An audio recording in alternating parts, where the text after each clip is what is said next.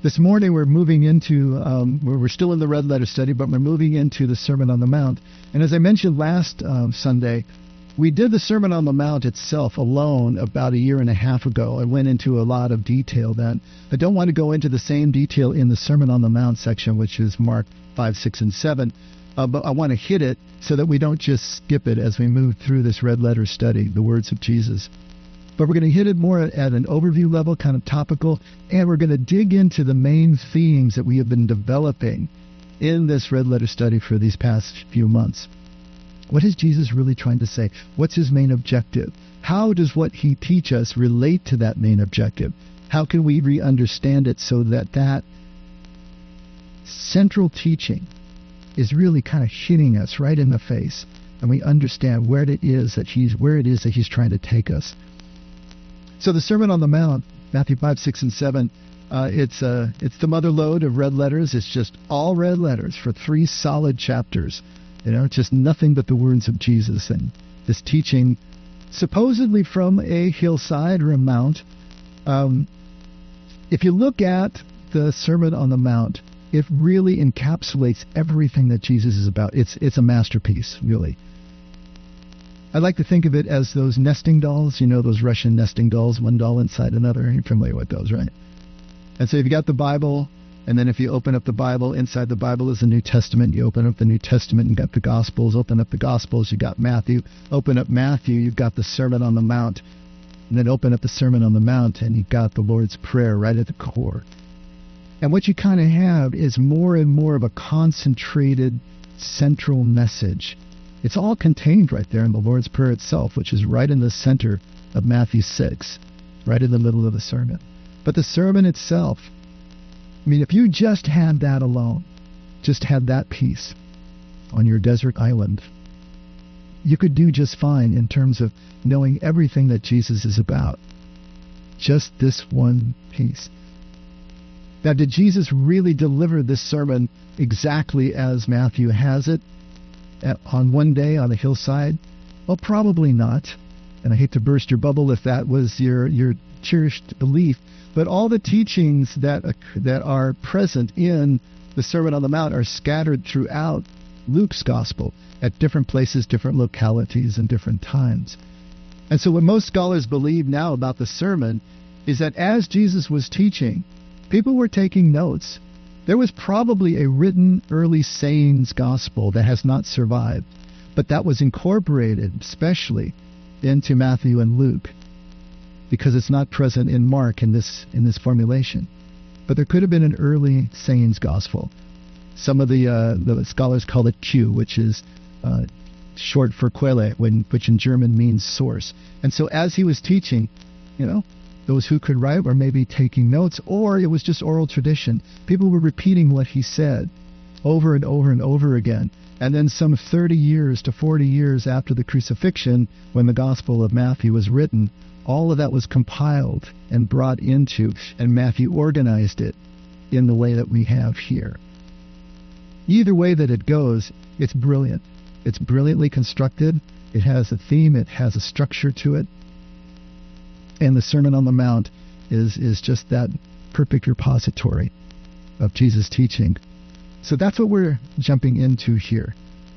The Saints' Gospel that was probably even an early catechism. So as they were bringing new people into the faith, they used this Sermon on the Mount, this early Saints' Gospel, as the repository of everything that Jesus was about and everything that they were going to be about as followers. And of course, it pinpoints Jesus' main objective.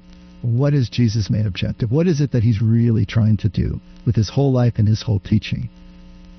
It seems to me that he's trying to simply show us the Father. Who is this Father? Who is this God?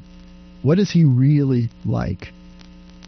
And how does Jesus do this? Well, first of all, he's modeling it. He's living it. We've talked about the healing stories that over the last few weeks of how he always leads with acceptance, always leads with relationship, always leads with touch before any of the ritual requirements are fulfilled. He touches before healing. He forgives before there is any making of amends or any ritual cleanliness. He accepts before, again, there is any change of direction. This is Jesus showing us who this Father of his is. He says that he and the Father are one. If you see me, you see the Father. He's showing us. And then he's also teaching the principles that stand behind that. Kind of like Francis of Assisi, preach the gospel continuously, use words where necessary. This is Jesus living the gospel, but also teaching it, teaching the principles that stand behind it. And thirdly, and maybe most importantly, he's making people ready to engage the journey themselves. Jesus' way is not something that can be passively just watched or intellectually understood. It has to be lived out. We actually have to do the things that Jesus is doing. He says that over and over again. He's making people ready to be able to engage their own journey. But before he can get through to them or us or anybody at all, the first thing that we talked about last week that he needs to do is to shock us out of our minds. He needs to present us with things that our minds cannot process so that we will stop trying to think through them. To deconstruct everything that we think we know, to deconstruct our core beliefs, to deconstruct our worldview, because that really is the limitation of our ability to see truth as truth is. When we are certain that we understand something or know it, that becomes a filter through which we see reality. So we don't see reality directly, we see the filter. Anything that comes through the filter looks like what we already believe. But if we can loosen our grip on the filter, loosen our grip on the worldview, then we can get little peeks at moments of what really is in front of us. This is what Jesus is systematically trying to do. He presents us with the paradox, presents us with a seeming contradiction, so that our minds can't process through it, and we need to experience something at a deeper level. This is Jesus' teaching style. Remember, never answers a question, answers a question with a question or a story or some sort of paradox that needs to be processed at a different level. The hallmarks of Jesus' way that he's trying to teach us are also paradoxical, also taking everything we think we know and turning them upside down. Jesus' way is relational and it's not legal. And that's completely opposite to the Jews of his day, but it's also opposite to us. Well, who are we kidding? We still are looking for rules to follow. We're still looking for formulas to be able to obey so that we can unerringly go where we want to go, hit the outcomes we want to hit. But he's saying it's relational. It's not legal. It's not about performance. It's not about what we do in order to gain acceptance. We already have that. It's about understanding the relationship that we already have. And secondly, it's about abundance and not scarcity. It's not about competition. It's not about us trying to carve out what we need out of somebody else's hide. It doesn't work that way. With God, there's a different economy. With God, there is everything that could possibly be. And it's all here, and it's all now, and it's never withheld. All we have to do is realize that the table is set, and we can eat. We don't have to keep processing life through that zero-sum game type of mentality. But do you see how this runs counter to everything that we experience as human beings? Everything that we've been taught, everything that society and church teaches us? Third, it's experiential and not intellectual. As I just said, this is not a passive undertaking. We can't just think about it. We can't just watch it. It has to be undertaken. It's experiential. It's not intellectual. And even more so, it's not even rational. We want to logicalize it. We want to understand it. We want to break it down into digital numbers so that we can control it. But it resists all that. The spiritual way is like the wind, Jesus says. Don't know where it's coming from. Don't know where it's going. You can't see it. But you can see its effect. Always trying to break us out of the stranglehold our minds have over us. And lastly, it's here now and it's not there then. And this is another one that we Christians, especially now, ancient Jews, not so much of a problem because Jews to this day don't think about the afterlife. They know they can't know anything about it, so they focus here and now. If they can get this life right, if they can really immerse and engage into life now and find God's presence here now, Salvation to a Jew is spiritual liberation here and now. To be liberated, to be freed, to be connected, to be present. Now we, modern Christians, of course, Western Christians, we're all about the afterlife. All our reward exists on the other side of the threshold of death. And so we've got another mental gymnastic to do here, to realize what Jesus is saying. It's all about here now. It's not about the afterlife. It's not about the future. If we can't find it here, we won't find it there or then. That's what Jesus is trying to get across to us. And all of this together means that Jesus' way and the Sermon on the Mount is not rational. It's not even ethical. When you look at some of the teachings that we're going to be going through in Matthew 5, it's not ethical. It confounds our minds. It confounds the way that we think. This all should go. And this is the problem the church has had with the Sermon on the Mount for 2,000 years. They don't know what to do with it. The church has had trouble interpreting it. What does the church do with it? The problem is, Jesus' way, it is so micro-focused rather than macro-focused. It's focused on individual hearts, not on groups. So you can't hang a church on it. You can't hang an institution on it. If you tried to really implement what Jesus is teaching in a group setting, you would have nothing but anarchy. That's why the church has turned to Paul. The Western church is really built on Paul's teaching, not so much on Jesus' teaching, which is a huge thing to keep in mind.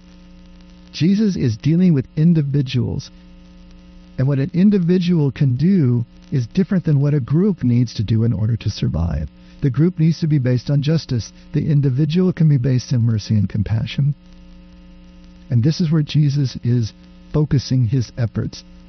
He's trying to prepare our soil, right, for a breakthrough into the life of kingdom, which is so different than the life that we experience every day physically. We need to put the two together. It's not either or, it's both and. It's always both and. But we need a balance between the two. If we can live this physical life under the rules that present to us by society, by family, by relationship, but at the same time see this other there that Jesus is trying to show us, that operates under completely different principles, then we can begin to live in kingdom, which is what his message is all about. And remember, this kingdom is not heaven of the afterlife. This kingdom is the quality of life that we can have right here and right now, when we have broken through to presence and understood the oneness that undergirds everything around us. Now, this can only be lived by people who know that they're already forgiven, who know that they're already accepted, and who know that they're already loved.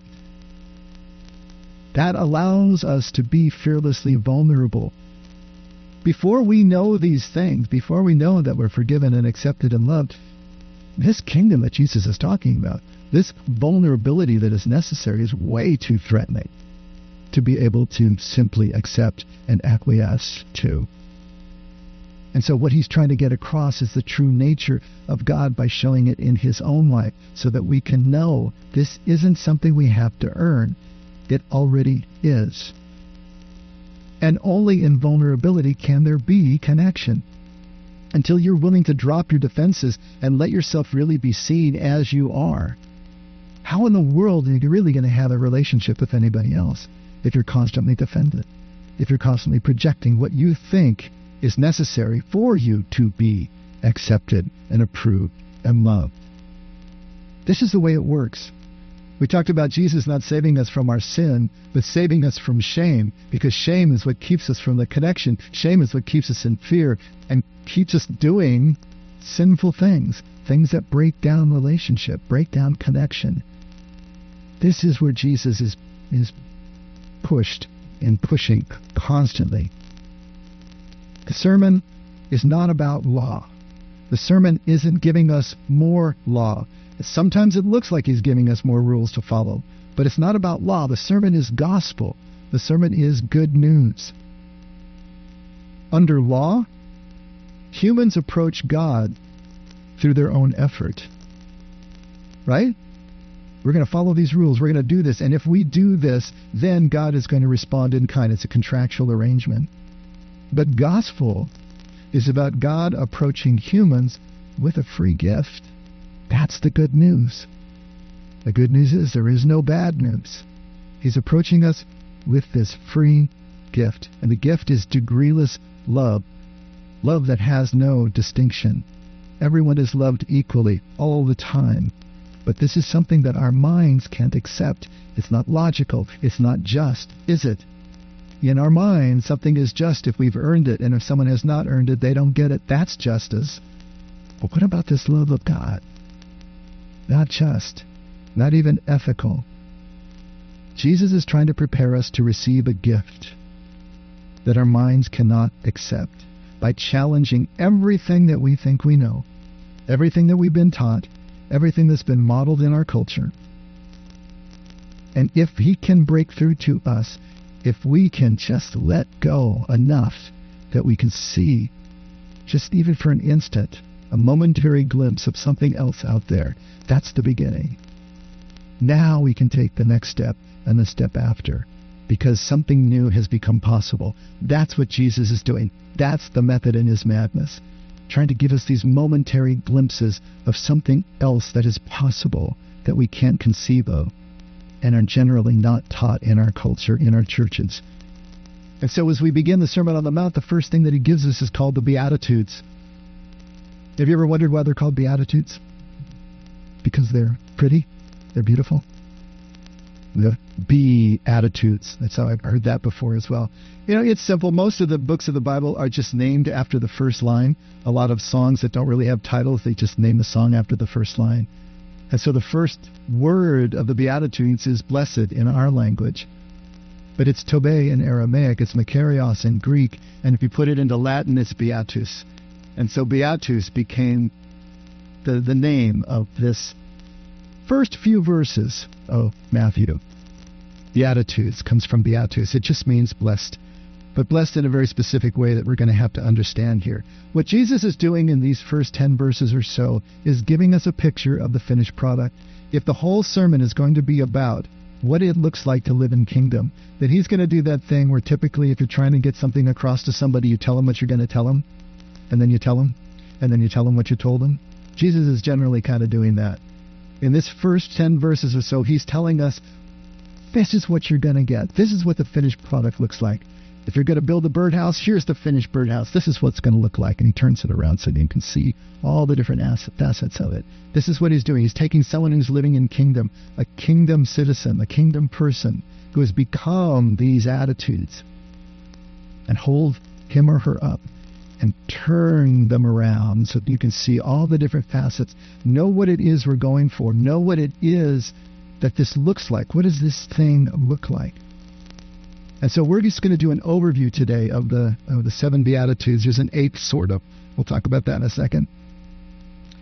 We're going to just do an overview and try to tie this to the main themes we've been talking about. So there's a formula here, right? Blessed are X. You know, these 7 different or 8 different characteristics of someone who's living in kingdom. Blessed are they, for they will. So that's going to be the formula that we're going to see for all of these. Now, the first thing we need to understand is this word blessed, because we think of it as being approved of by God or something like that. It's really a lot more than that. Tobe is related to Taba. We've talked about Taba and Bisha in here in Aramaic. Taba is good, Bisha is evil, but not in the normal ways that we think of it as sort of an ethical imperative or completely diametrically opposed or in some kind of conflict with each other. Taba and Bisha literally mean ripe and unripe. So in an agrarian society, in a subsistence culture like these ancient Jews, the highest good would be something that nourished you, something that kept you alive, right? Something that's ripe. And something that is evil or bad is something that can't do that. It's no good for anything. It doesn't serve a function or a purpose. Tobe is related to Taba in that particular way. And so Tobe is blessed in the sense of ripeness, right? Goodness. It can also be translated as happy. You're happy if you're blessed, if you're Tobe. You're fortunate. You're enriched. You're whole. You're balanced. I've seen some translations, congratulations to you, because of you're blessed. It's the idea of shalom, but shalom not just as simple peace, but shalom is the whole complete picture, the highest degree of completeness and fortune and health and wealth and everything that can possibly be. That's why shalom is used as a greeting. All that to you. Tobey is like that. It is the wholeness or completeness of a person. So you are whole and complete right? Let's go ahead and read through them and just see what we've got. So they're on the insert in your handouts, and are you going to be putting them up there, buddy? He's got them. Look at that. So the first beatitude, Matthew 5:3. Blessed are the poor in spirit, for theirs is the kingdom of heaven. So there's our formula. Tobey are the poor in spirit, for theirs is the kingdom of heaven. Each one of these is going to have a facet, a characteristic. So this first one is poor in spirit. Now this stumps a lot of people. We're not going to take the time to actually do this, but often I'll ask and I'll just say, what does poor in spirit mean to you? So let me just ask it this way. When you hear the term poor in spirit, does that sound negative to you or does it sound positive to you? For how many of you does this sound negative? And for how many does this sound positive? Okay, a couple of you read ahead. But it sounds negative, doesn't it? Poor in spirit.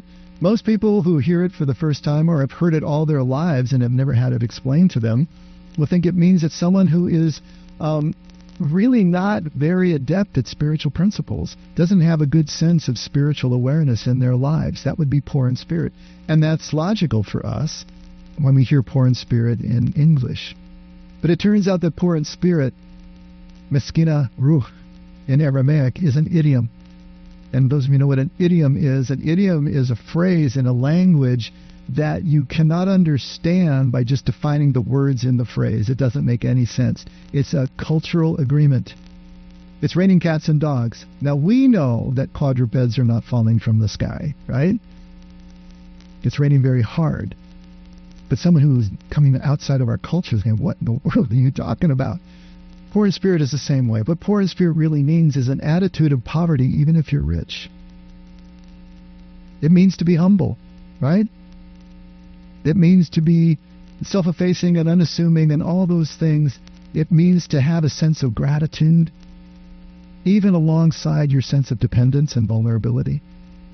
It is really understanding your condition, your frail condition in life, but being grateful anyway. Fearlessly vulnerable.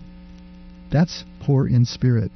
For theirs is the kingdom of heaven. We have to understand you don't possess the kingdom. You don't own the kingdom. You don't even enter the kingdom. Truly what you do is you become kingdom. It becomes a way of living life. It becomes a characteristic of your life. But these are the limitations of our language as we try to translate from one ancient Eastern language into a modern Western one. And so underneath each one of these is a paraphrase that I've done from the Aramaic understandings of these words. So enriched, there is a way to translate Tobey. Enriched are those who live with a sense of dependence and vulnerability and gratitude. For the reign of God, of unity, is the same as this. No more, no less. And notice that the kingdom of heaven was translated as the reign of God. That's the closest we can come again. The kingdom really means the principles by which the king reigns and which the people resonate with. Enriched are those with a sense of dependence and vulnerability and gratitude, for the reign of God of unity is the same as this, no more, no less. On the second beatitude, Matthew 5:4, blessed are those who mourn, for they shall be comforted. Another seeming negative to us. Who wants to be in mourning, right? We don't want that. How are we blessed when we're mourning? But happy are those who long to fill what is lacking in the lives around them, who are weak and broken from the intensity of this desire. They will hear God's voice and be strengthened and encouraged, and they will see the face of that for which they long. To mourn, ebal in Aramaic, is to be put into confusion or put into turmoil. It's to wander and be longing for that destination that you're wandering around and not being able to see and not being able to connect, to long deeply, to be weakened from that longing. That is to put yourself willingly into a very precarious position, a very vulnerable position. But if you're not in mourning, it means that you never lost anything of value to begin with. So if you're mourning, it's because you really had connection, you really had love and relationship. And if you're willing to lean into that, to move through the grieving, to move through the process of wandering, you will literally see the face of that for which you long on the other side of that journey. That's what Jesus is saying. But notice the characteristics. Someone who is willing to be vulnerable enough to be in connection, willing to be hurtable because they're willing to be in connection. Another key element of kingdom. The third beatitude, Matthew 5:5, blessed are the gentle, or if you're a King James only person, blessed are the meek, for they shall inherit the earth. Same idea here, gentle, meek, lachika in Aramaic. Literally, this is interesting, that word in Aramaic literally means to soften what is rigid inside. Don't you love that? To soften what is hard and rigid, those roots of unforgiveness, perhaps. It's something like that, something that you're holding on to soften that. It also has to do with being melted or bowing down or surrendered. And so when we do the paraphrase, fortunate are those who are not arrogant or domineering. They will partake in and have their place to stand and live richly. This idea of inheriting the earth, again, not about possession. It's about having your own place to stand. Whether it's your own patch of ground to farm so that you can live, whether it's your home, but it's having a place to stand, a place that is yours, a place that is solid under your feet. And those who are not arrogant or domineering, those who can move into relationship with others at that level, have that place to stand. They have that connection. Fourth beatitude, Matthew 5:6. Blessed are those who hunger and thirst for righteousness, for they shall be satisfied. Hunger and thirst, two words there, dafkanim and sein in Aramaic. Dafkanim is interesting. It recalls an infant because the image is a mouth that is turning toward sustenance, turning towards something. You think of a baby who is turning themselves to their food. And then sein has to do with being parched inside, to be dried out, inwardly dried out. And so this hunger and thirst here, if we do the paraphrase, healed are those who crave and passionately desire a good place with God. And they will find it, and they will know that they have found it. Love that. So healed, another way to translate Tobey. The fifth beatitude, Matthew 5:7, blessed are the merciful, for they shall receive mercy. Thriving are those moved, another way, thriving, right, are those moved to help someone in need. Moved to help someone in need. Turning feeling into action, for they will experience the comfort they give. And so this idea of mercy, or the merciful, lam ramane, it's compassion and pity and love, but it's compassion that is moved to action. It's not just enough to feel here. It's feeling that is deep enough that motivates into action, to actually do something. Kind of like James saying, hey, what is it to say to someone, be warm and be filled, if you're not going to give them anything, any clothing or any food? Faith without works is dead. This is compassion that is moved to action, that you actually move, and it comes out of the depths of your being. Buried within lamamane, ram, is actually the word for womb, a woman's womb. And the idea is that the love comes from that deep place, and it's just like a fountain. It pours onto the child. This is the kind of compassion we're talking about here. But it is always moving the person to some sort of action. The sixth beatitude, Matthew 5:8. Blessed are the pure in heart, for they shall see God. So this idea of pure in heart, pure, datkain, and heart, lepon. So datkain is about having a consistent center, a consistent place from which your life radiates. Okay? It's that vitality. It's that audacity, that boldness that comes from a place that's consistent. The heart is the center of all of that. And so to be consistent with that heart place, is to have that audacity, have that connection. So congratulations to those whose innermost passions and desires are steadfast and free from anything that is false. They shall see God and God's unity everywhere they look. It's not about seeing God where you expect God to be in your prayer time, in church. It's about seeing God everywhere, even in the most insignificant, seemingly insignificant moments. If you have that consistency inside, if you keep showing up with that deep connection to your vital center, you will see God everywhere. And the seventh beatitude, blessed are the peacemakers, for they shall be called sons of God, children of God. This idea of peacemaker is important for us to understand. When we think of a peacemaker, we think of someone who rides in on their white horse and stops a conflict. And it's all very public and it's all very spectacular. And we admire those people who can come in and they can either mediate or they can, use shuttle diplomacy or whatever they need to do to stop a conflict, or they actually literally break up a fight. That's our idea of a peacemaker. But here, there's a different understanding. Shlama means peace. Shlama is peace in Aramaic, same as shalom in Hebrew.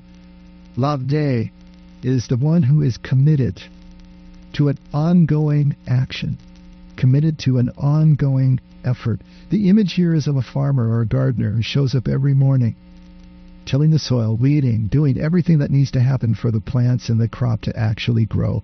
It's that consistent showing up, that effort for wholeness and completeness. But it's done almost invisibly. How many of you really watch the farmer? How many really care what the farmer does? You just go to the produce aisle and pick what you want. But underneath that is someone who showed up diligently day in and day out and did everything that it took through the life of that harvest to be able to have the crop. This is the idea of the peacemaker. Someone who is literally unseen, but shows up, maybe even unrewarded, but committed to that kind of wholeness, that kind of connection. Whole and balanced are those who exert themselves, planting health and safety and understanding every season, year in and year out. In them a place will be prepared for oneness. A channel will be dug for unity to flow. Very different. Each one of these giving us a lot of overlap here, a lot of similarities in many of them. But you could almost see Jesus just turning this person 360 degrees for us to see the entire shape, all of the characteristics, everything that is present. This eighth beatitude may not be a beatitude at all. Some scholars debate whether, even though it's in the same format, that it may not be one of the actual beatitudes. And it also contains probably a major mistranslation. The way it's normally translated into English for us is, blessed are those who have been persecuted for the sake of righteousness. Persecuted for the sake of righteousness, for theirs is the kingdom of heaven. And this worked very well, especially with the early church's theology of martyrdom, that we needed to be persecuted and we need to enter into the suffering of Jesus in order to be close and, of course, die for our faith and all of that. But the problem here is that it really doesn't fit with the other seven and the characteristics that Jesus is talking about. And the central word there that is translated as persecuted is radaf. But radaf can either mean to pursue or to persecute. So if we go the other way and we say, I think this word really makes more sense in context to be pursue, then we can get ripe are those pursuing rightness and purity for their own sake. For the reign of God, the realization of unity is present in their lives. That fits so much more with everything that Jesus is saying. Is one or the other right? We can't know for sure. The word can be translated either way. For my money, I like this one. You can choose whatever you like. All right? You have that ability to do that. Now, just having read through those, okay, and even as we've changed the context and tried to parse them and put them back into an Aramaic understanding, doesn't it sound as though Jesus is saying, if we do these things and act just this way, God is going to reward us? Isn't it sort of an if-then statement? You're blessed if you are these things, and then God will reward you with these things. But what's the problem with that? See, we're right back to performance. We're right back to pay to play if we look at it that way. See, I don't think Jesus is telling us that at all. The sermon teachings are not more law. It's not more rules, because then we're right back to performance. And not only that, we're right back to scarcity. God is withholding all these things until we perform in the correct way, and then they are gifted. But God never withholds anything. This is what Jesus is talking about when he talks about an abundant life. Then, if he withholds it and then just gives it away according to a performance, we're right back to law. What Jesus is really telling us is that God exists as the gifts that we seek. God is forgiveness. God is love. God is healing. God is grace. Is salvation. Is all of those things. As we move into God's presence, that's what we get, and we can't get anything else. Because that's what God is, all the way down to the core of her being. God exists as the gifts we seek. We, in doing these things, we as in becoming these attributes that Jesus is talking about, we simply become ready and able to receive what is already here, or not. It's not about doing something in order to passively be rewarded. It's about becoming ready to see.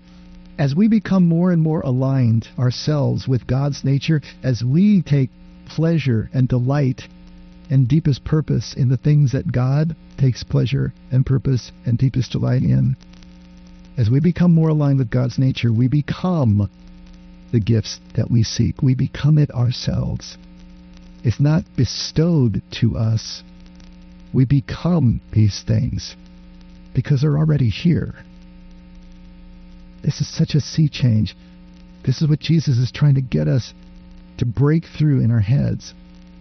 In truth, the Beatitudes are not just the picture of the finished product of someone who lives in kingdom. The Beatitudes are the picture of God's own nature, the Father's nature. In other words, God is poor in spirit. And that really bakes your noodle, because we don't think of God that way.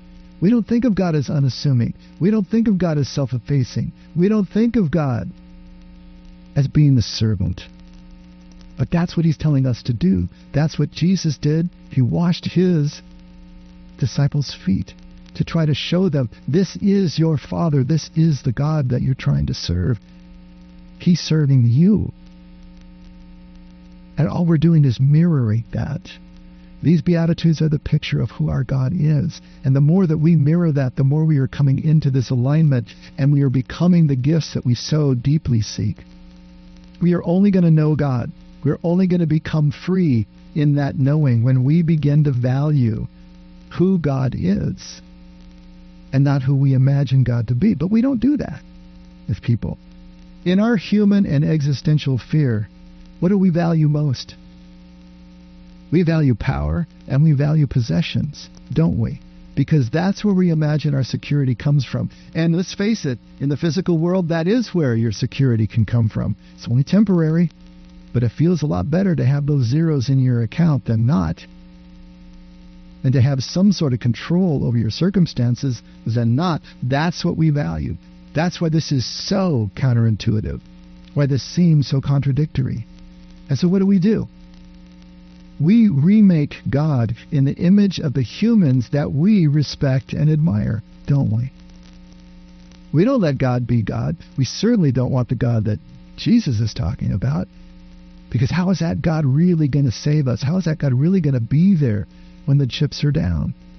If that God is unassuming, gentle, meek, poor in spirit. And so we imagine God in the realm of the kings, our physical kings, our political kings, our celebrities, those who are strong, those who are beautiful. That's who we imagine God to be. But if we really look at who Jesus is, when he said that I and the Father are one, that's who we're really talking about. Someone who is willing to be invisible, to be in the back of things. Who Jesus is who the Father is.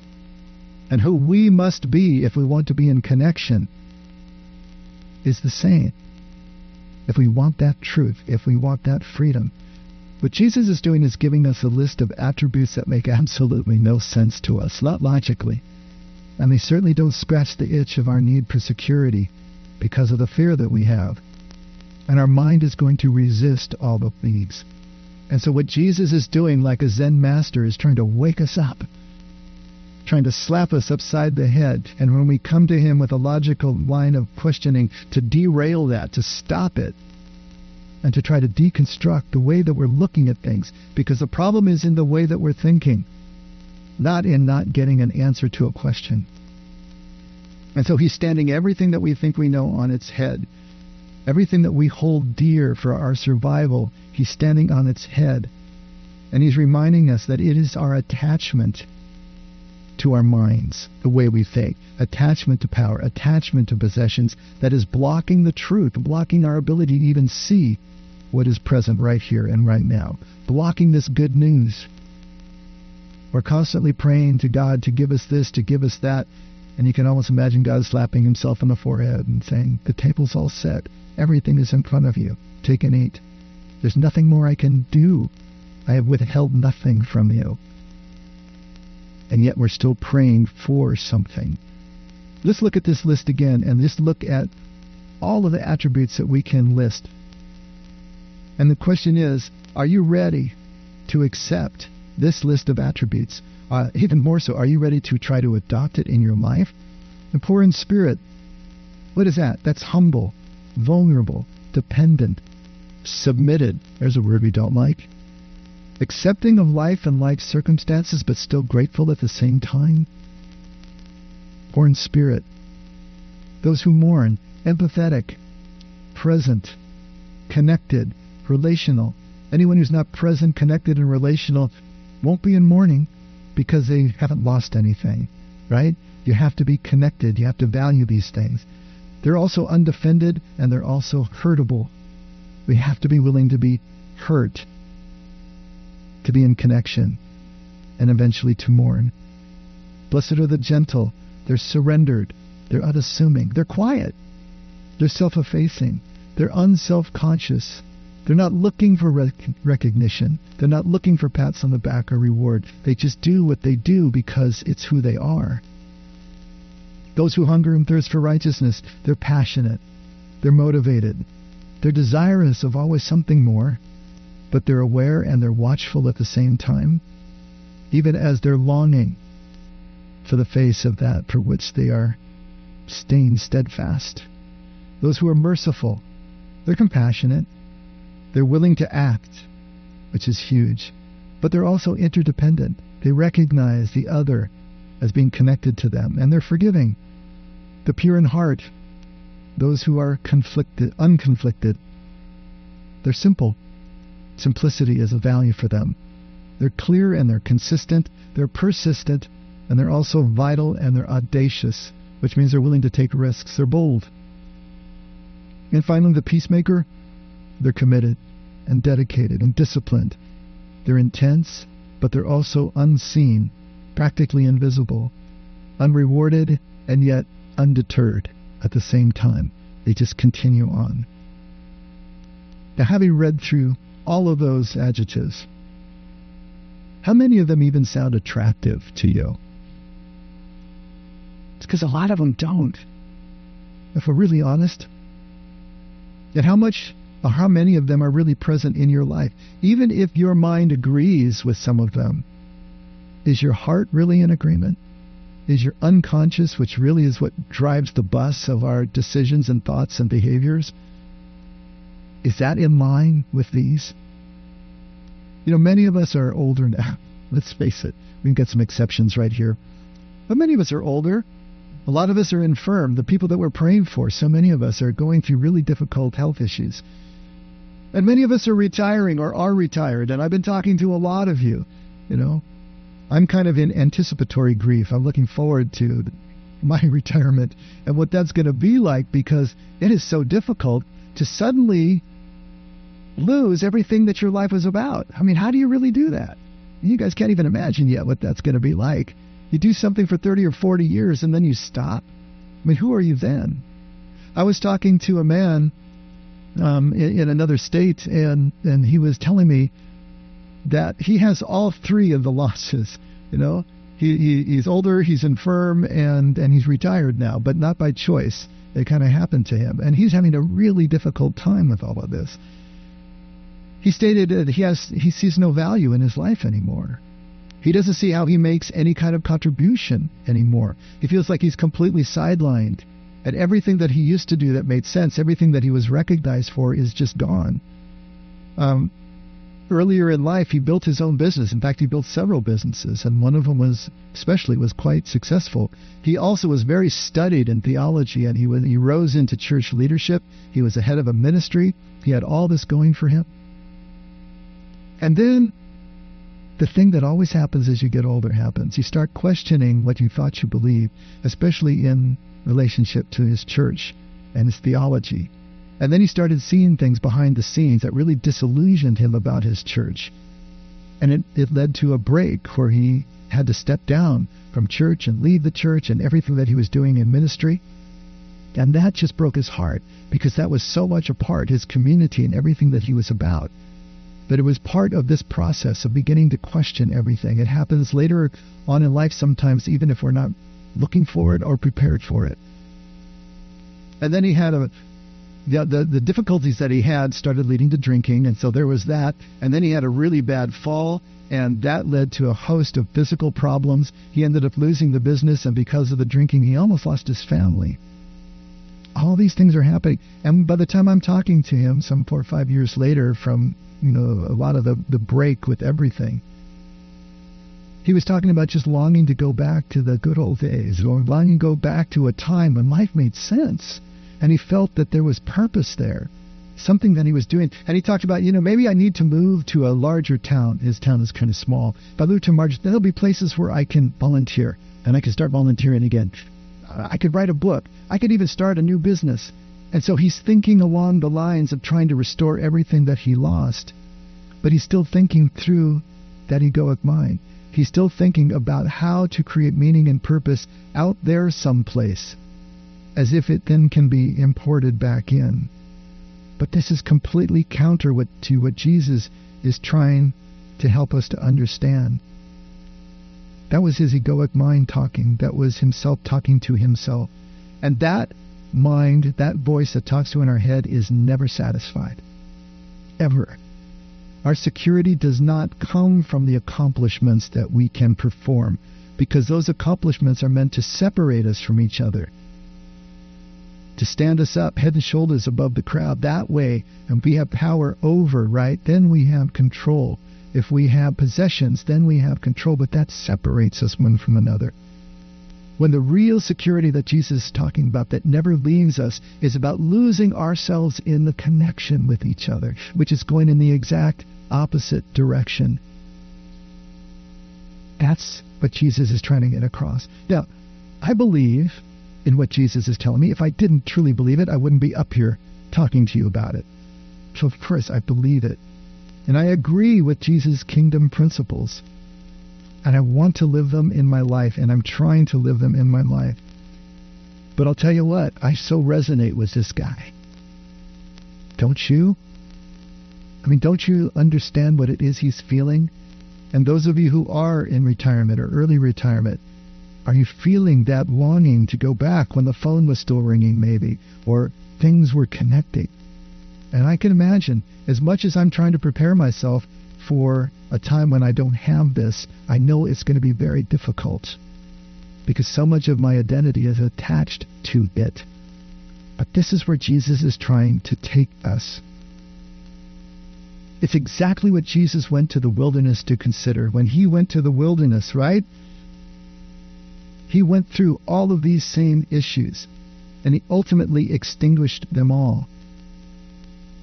To be relevant, to be powerful, to be recognized and acknowledged, Jesus learned to relearn what it meant to be relevant and powerful and significant. He was able to change what he considered significant from what the ego considers significant, that performance-based life.